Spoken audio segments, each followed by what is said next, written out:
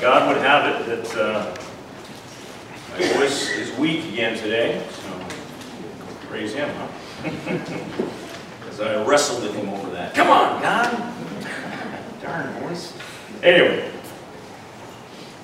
it's good to be with you.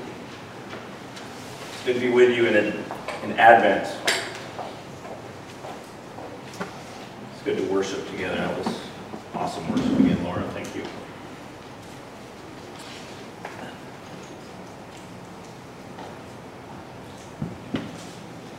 The human condition. It's, in some sense, it's kind of dire, right? We were created perfect. We were created for eternity. But we rebelled against God. We had a thought for a moment that we could do it better ourselves. That we could be like God. You know, I mean, how hard is it, right? And the tragedy is it wasn't just Adam and Eve that had this decision to think that they could do it on their own. It's, all of us have made that decision.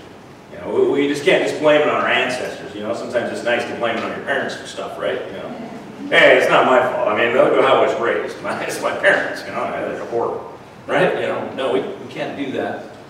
We've all made our own choices, and we're all responsible for our own choices. So because we rebelled, we're in this crazy spot where even though we were created for eternity, we are facing death. And as eternal beings, we just know that this isn't right.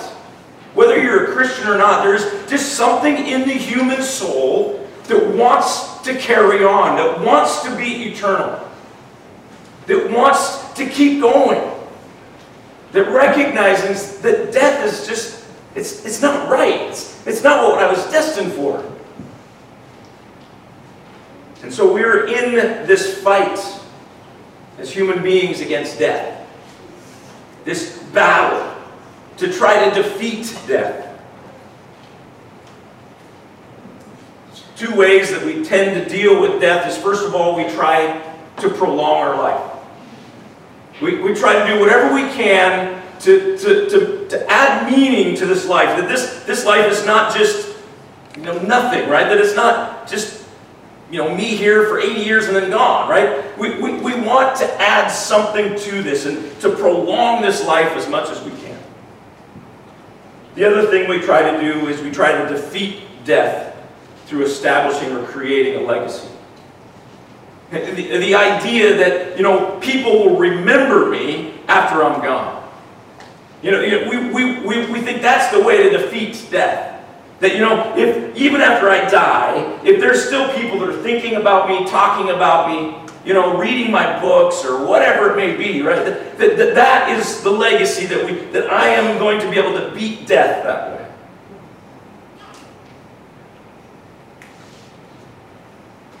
And this fight against death is something I think all of us struggle with. We all are struggling and fighting this fight, whether we're Christians or not. We still just recognize that death is wrong, we're meant for eternity, and so we want to somehow get over and through and defeat death. The way that we do that is through a perspective of life. The way we do that is by putting our faith in something. Something that we feel like we can trust. Something we feel like that is going to prolong our life and give us the legacy that we want. And there's so many things that we can put our faith in. I mean, it's not like there's just one or two options. There's lots of options. And the options have to, oftentimes, which ones we choose at least, end up having to do with, what we've experienced personally, or maybe what we've grown up. There's perspectives and things we put our faith in that we do because that's the way we were raised, right? Our family just does that, right? This is what we put our faith in. Some of us, it's just something we come to later on in life and we realize, this is the perspective. This is the thing that I need to live for. This is what I need to put my faith in. Or maybe it's a cultural thing. Your culture has a tendency to be drawn to one or more of these different things and perspectives to be able to put your faith in, which will help to prolong your life and give you a legacy where people will remember you after you're dead.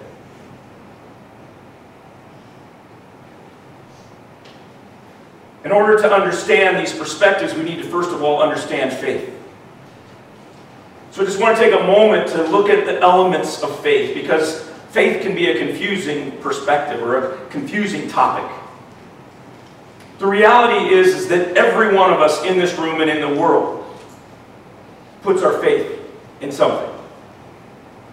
Every one of us live by faith. But the question only is, what are you putting your faith in? So faith and its foundations is first of all an understanding of truth. It's coming to the awareness that there is a certain perspective, a certain way to live that will prolong your life and give you this legacy that we seek. And so it's first of all just a truth. It's sometimes a truth that we hear from others, or sometimes we observe it from others, or sometimes we read it on our own. But here's the deal. Whether or not you understand the truth or not does not make it true. What I mean is that we can believe things are true, but they're not. Right? Our belief and understanding that something is true doesn't make it true. I know we have a culture that says that that's true, that the opposite of that is true. That if you believe it's true, then it's true. But that's not true. Enough truths in there? The truth is, what you believe has no bearing on truth. But if we get a little bit of an understanding, enough of an understanding of a particular perspective of how to live life, that will lead us to the next step in faith, which is acceptance. Acceptance is where we go, okay, this is not just something that I've heard from others. This is not something I've just seen others live, but this is something that I believe is true, and I'm going to accept as truth. Again, our acceptance of truth has no bearing on whether it is true or not. You know, our culture says, well, if it's true for you, then it's true. That is not true. What is true? If true is true, true is what is real. Truth is what is the way it actually is. It's not some created thing in my mind. It's not something that's based on my emotions. It's not based on whether I believe it or not. Truth is what correlates with reality. So we have a perspective that we begin to understand, a way to live our life. And then we come to a point where we, yes, that perspective I think is true. I accept that as truth. But we still don't have faith yet, because there's still one more piece that we need in order to add to the foundation of faith, and that is trust. Trust is where we actually live in accordance of what we understand and what we've accepted as truth. It's when we actually live it out. We can understand a perspective or a way of living. We can accept that way of living as true, but we may still not live that way. And so we're not putting our faith in it. Again, our trusting in truth does not make truth truth. It has no bearing on whether what we believe and have accepted in our living is true.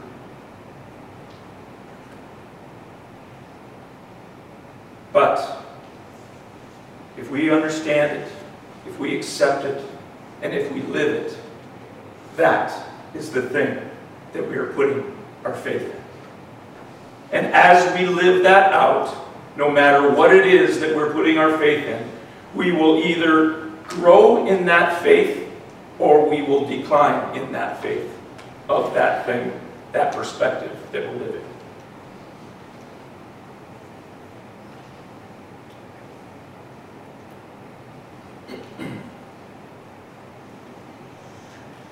So, like I said, there's a lot of different ways that a lot of different things that we can put our faith in. A lot of different ways of living that we can choose to say, yeah, that's the way I want to live. And I have 3 of them before us today that I want to look at. I think pretty popular ones in our culture today. The first one is a faith in work. The idea here is that we would be able to prolong our life through value, through being needed. And the legacy that we seek to gain through work is through our effort, and that we would be remembered for our accomplishments. Those who are putting their faith in work are living for work. They fill their schedules to overflowing. They are constantly busy. There's never downtime for them. Sleep is 4, maybe 5, if they're lucky on a weekend, 6 hours of sleep. Because they're just too busy. They got too many things they have to do. They are frantically going from one thing to the next all day long, every day. And there's no margin in their life. They don't even have time for a stoplight. Right? You know, no, wait a second, you're supposed to be green this time of day. You can't do this to me. I'm going to be late for my meeting now. Many of us in our culture are stuck in this faith of work, focused on being busy and adding value to our life by being needed. We have our hands in all of these things, and if I have all these things that are going on, then I'm needed. I can't just miss the meeting. I'm needed at the meeting. I can't just, miss my, next appointment. That's a really important appointment. It's going to make a difference. I think we see this oftentimes in parenting, and it kind of is exposed, I think, in parenting. It's not that parenting creates it, but parenting exposes it. Because having kids it's like so busy, right? I mean, I had 3 kids, and that's just a few, right? I mean, Petrovs, they got 9. I don't know how they do that, right? I mean, but 3 are just like, oh my gosh, we were so busy all the time. I mean, you have not just your stuff that you want to do, but you have all the things your kids want to do. And especially as they get to be teenagers, you're just your taxi driver. You're just constantly taking them from one spot to the next, It's like Uber calls and, okay, here I am, yeah, thanks for showing up. I mean, they don't talk to you. No, they just get in the car and it's like you get to the next spot, right? This is what it is to be a parent. But I think this exposes, oftentimes, if we are living a life that is a faith that is in work. Because all of a sudden, our schedule just goes over the top and we can't control it. It's just beyond us. And I see so many parents that are just frazzled and just out of their minds because their life is so crazy and busy. Have you guys ever heard of FOMO? Right? Fear of missing out. Okay, this is this culture. We don't use words anymore. We just use the first letter of the word. So FOMO, for fear of missing out. Okay, FOMO. Well, parents get this as well. They have FOMO. So fear of my kids missing out.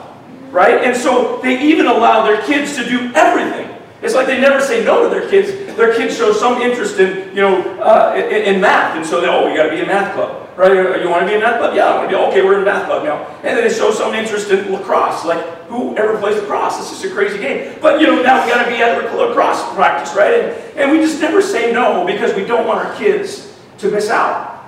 And it's a good thing, right? We love our kids. We want to expose them, but our schedules just get consumed. We're frantically searching for life and legacy, to be needed, and to be remembered when we're gone for the accomplishments. There are kids that remember, oh man, Mom was so great, Dad was so great, because they just let me do it. They were taking me to all these places. But may we hear the truth. And I will say this, may we hear the capital T truth about God. In Psalm 46:10, God says, be still and know that I am God. God calls us to slow down. We are in a culture that says, go, go, go. But God is constantly saying, no, no, no, just slow down a little bit. It's not that Christians aren't busy. I mean, if we're living according to what God's will is and following Him wherever He leads, we're going to be really busy.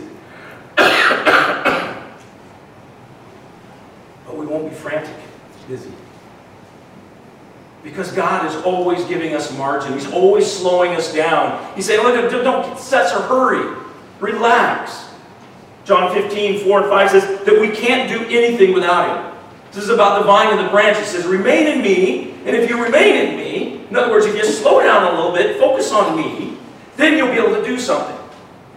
In other words, yeah, we can do a whole lot of things, but it has no meaning unless we're in the vine, unless we're doing what God is leading us to do. Yet we spend our life, if we have our faith and work, doing all of these things for our own glory. Consider this God that we worship, who created on 6 days, and in Genesis 2:3, God rested.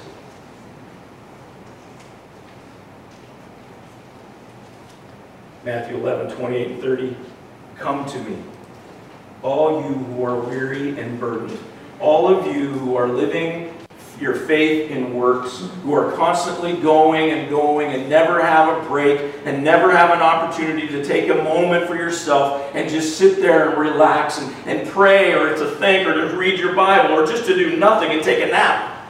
All of you, come to me because I will give you rest. Take my yoke upon you and learn from me, for I am gentle and humble in heart, and you will find rest for your souls. It is not about accomplishing. It's about God accomplishing. We can't do it. The things that we do and accomplish will disappear. They will fade away and they will mean nothing. The stuff that's important, the stuff that will last, is what God does. Because God is an eternal being who has created eternal beings, and He wants to use us to accomplish His eternal purposes. But when we're busy doing our own thing, we miss out on the eternal things. The life of a Christian who has placed their faith in God is busy, but it's God who sets their schedule. And the amazing thing is they do less, but they accomplish more.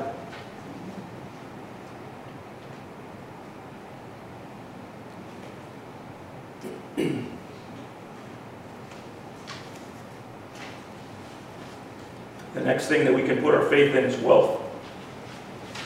We seek to prolong our life through security, to be protected. We've got enough money. We seek to have a legacy through our portfolio, that we would be remembered because of the inheritance we left our family.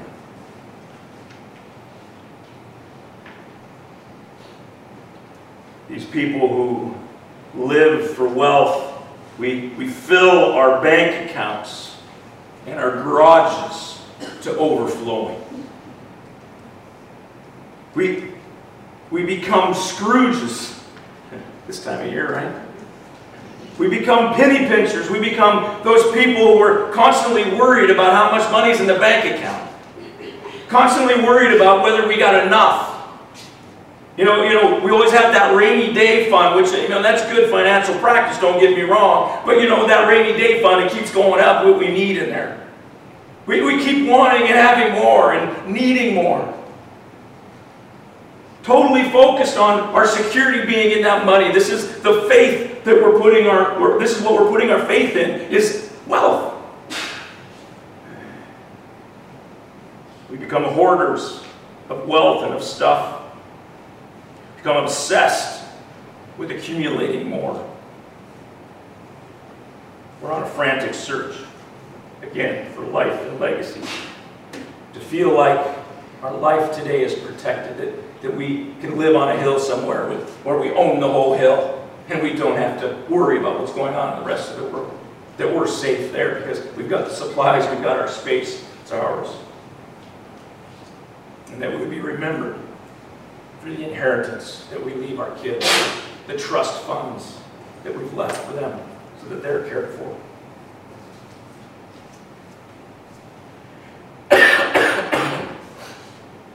But once again, hear the capital T, truth about God. Matthew 6:25-34, it says, do not worry about your life. This whole little story that Jesus gives talking about, first of all, the birds of the air. He says, look at these birds. They don't store up. They don't hoard, the seeds or any of the food that they find or the worms. No, they eat it all right down. But they're cared for their whole life. Do you think maybe that you, who I created different in my image, is more valuable than the birds? Don't worry about your life. Then he goes into the grass of the field and says, look how beautifully they're clothed. And we just cut those down and throw them in the fire. Do you think maybe you're more valuable than some weeds? Yeah, don't worry about what you're going to wear. Don't worry about your life. I've got it. I'll take care of you. He says to store up our treasures, not on earth. This is where moth and rust destroy and thieves break in and steal. The wealth that we accumulate here is fleeting. There's no guarantee in it. So we store up our treasures where? Instead, in heaven.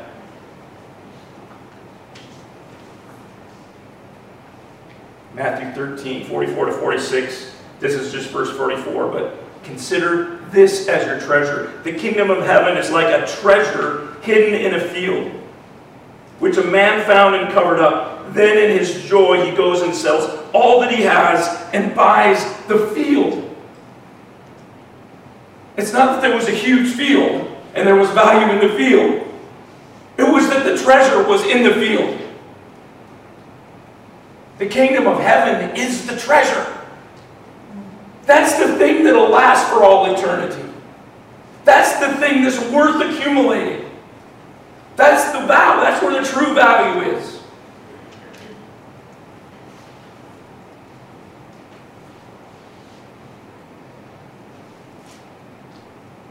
God is our only inheritance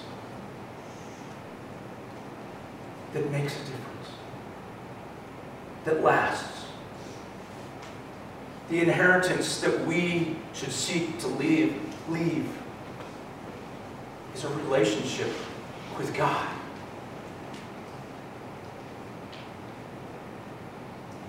Faith in God is the greatest inheritance that any person could receive.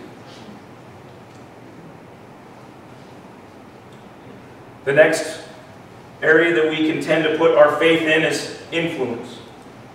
Here we seek to prolong our life through purpose, that we would make a difference, right? That our legacy would be our reputation, that we would be remembered for our impact. Boy, that person, they really made a difference in this world. I mean, they really did some good things. My dad was just this awesome guy. And even though he's gone, I remember all the great things that he did and the people that he loved and impacted and influenced. And oh my gosh, just look at this. Yeah, this is influence. Those who live by faith and influence fill their contact list in their phones to overflowing. They're concerned with all of the relationships that they need to build so that they can continue to step up the ladder of influence. So that they can have more access to more people. So that they can be listened to by more people. They want to rub shoulders with the famous people. And they want to get to know the presidents and the authorities and the people who are in power. They want to be known by them because they want to be them. Those who are living by faith and influence are always looking for the next big thing. They're frantically searching for the opportunity to make a difference and to be remembered, to have a reputation of one who has made an impact. But again, here, the capital T truth about God. He says that we should live for the helpless. Matthew chapter 25, verse 31 to 46. Passage about the sheep and the goats. He says, don't worry about caring for those people that can return the favor. He says the ones that we really need to be focused on are the ones who can't return the favor. That we would be not focused on building relationships only with the ones who will give us a hand up to the next level, but that we would have relationships with those who are below us in a sense, that can't help us in any way, that have nothing to offer us, but that we would step down and we would be a part of their world. That we would not just be giving handouts, but that we would allow them to influence us. That we would build a relationship with them that is long-lasting and not just for today, not just so I can give you a meal and get out of the way, but no, that we would know them and they would know us. In James chapter 2, 1-7, James talks about this, this concept that we're in church and a rich man shows up and he gets this great seat up front. This is the best seat right here, by the way, guys, so that's why you're sitting there. Because you are just so valued by it. Or then the poor guy walks in and he gets the back corner sitting on the floor. There he is, Joe over there. Hi, Joe. Good to see you. Yep. And James is like, what are you guys doing? Why are you treating these people differently? We're all the same. Love each other the same. There's no hierarchy in heaven. We're all the same at the foot of the cross. God tells us that we should seek His approval, not man's, in Ephesians 6:6. He says, if you are hated, don't be surprised. Jesus was hated as well. He says that God Himself is the influencer, not us. We just need to know God. John 17:21. Jesus says that they may all be one, just as you, Father, are in me and I am in you, that they also may be in us, so that the world may believe that you have sent me. It is not God coming to be a part of our world. It is us coming and being a part of God's world. He's the influencer. He's the one that causes us to rise or to fall. He's the one. Oh, thank you. Water, keep time. What do you do?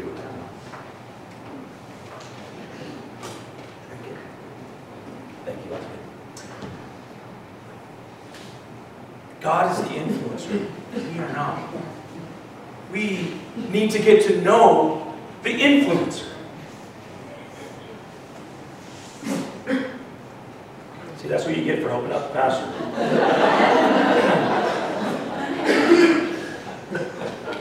Start choking on it. You'll rethink that next time. God's like, dude, he is suffering because I want him to suffer. Why did you bring him up? I'll show you. Oh, God's good. God is the one whose reputation that we need to build, not our own. He's the one that we need to work for to get people to believe in, not us. He's the one that we want to draw people to because he's the one that will impact their life for all eternity, not us.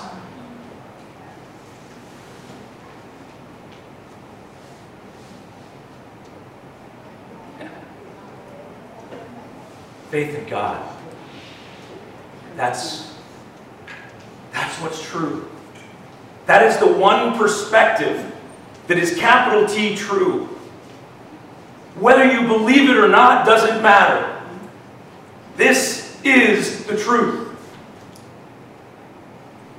And we as Christians, we may certainly have a faith of salvation. We believe enough, we understand enough, we've accepted enough, and we've trusted enough in God for our salvation. But many of us, that's as far as it's ever gone. And we don't trust in God with our life. And so we have to ask ourselves 3 questions. First, do you know God? If you want to have faith in God, you need to understand who He is. Not just that He's a Savior. But we need to know all the other pieces about who God is. He's super complex, believe it or not. A little bit beyond us. Do you know Him? See, here's the deal. We struggle with faith because we don't know God. We get the salvation piece, and then we just stop there. We never open up the Bible again. We never study the Bible. We go to church, and yeah, the pastor gets up and, preaches his heart out with no voice at all, but then we walk away, well, that was great, thanks, pastor, and we forget about it tomorrow. It's not about what I said, it's about what he's saying. Right? That we don't know God. This is why we struggle with faith, is because for some of us, we've never gotten to know God. And the reality is, the better we know Him, the more easily we will accept Him. And that's the second question. Do you accept Him? Because it doesn't matter how much knowledge you have about Him, if you don't accept that it's true, it will have no bearing in your life. We struggle with faith because we don't accept the truths that we know. Some of us study the Bible a lot. We know the Bible really well. We'll defend it to our friends.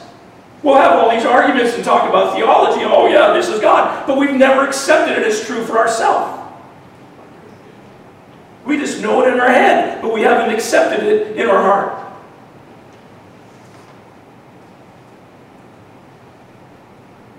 And finally, the question we have to ask, because even if we know Him, even if we've accepted Him, we still don't have faith.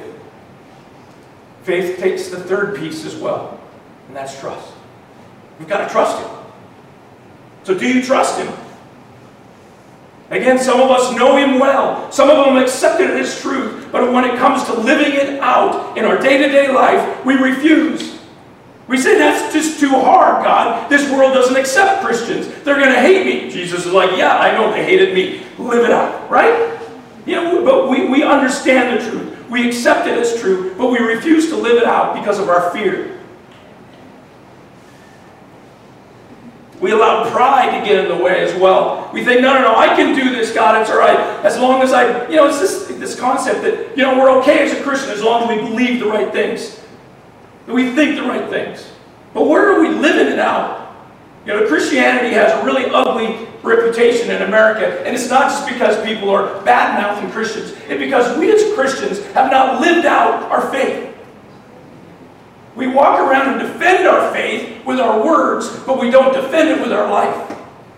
We don't have to say anything if we're living it. This is faith. This is what we're called to. Not just to believe the right things, not just to accept the right things, but to live the right things. Amen.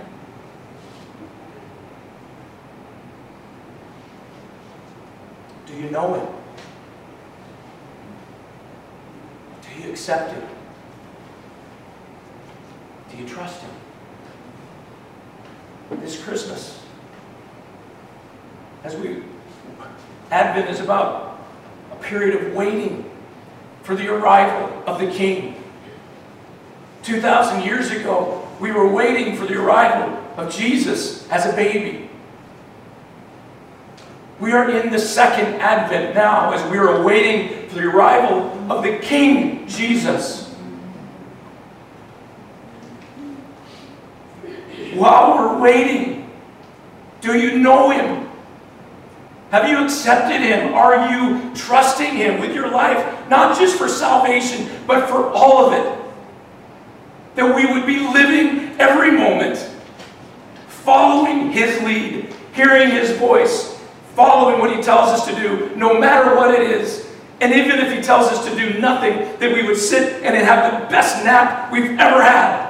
Because we know we're doing it with Jesus. This is what Christmas is about. It's not about just awesome decorations, which are awesome. It's not about just celebrating the birth of Jesus and singing a bunch of really cool Christmas carols. It's about trusting. It's about having a faith in this Savior, in this King. Because it's through that all of a sudden, our life is prolonged, and our legacy is set, not in what I can do, but in what He can do. He is an eternal God, and He has prepared a place for us. May we live our life in anxious anticipation of receiving that amazing treasure, the kingdom of God. Worship team, come forward, please.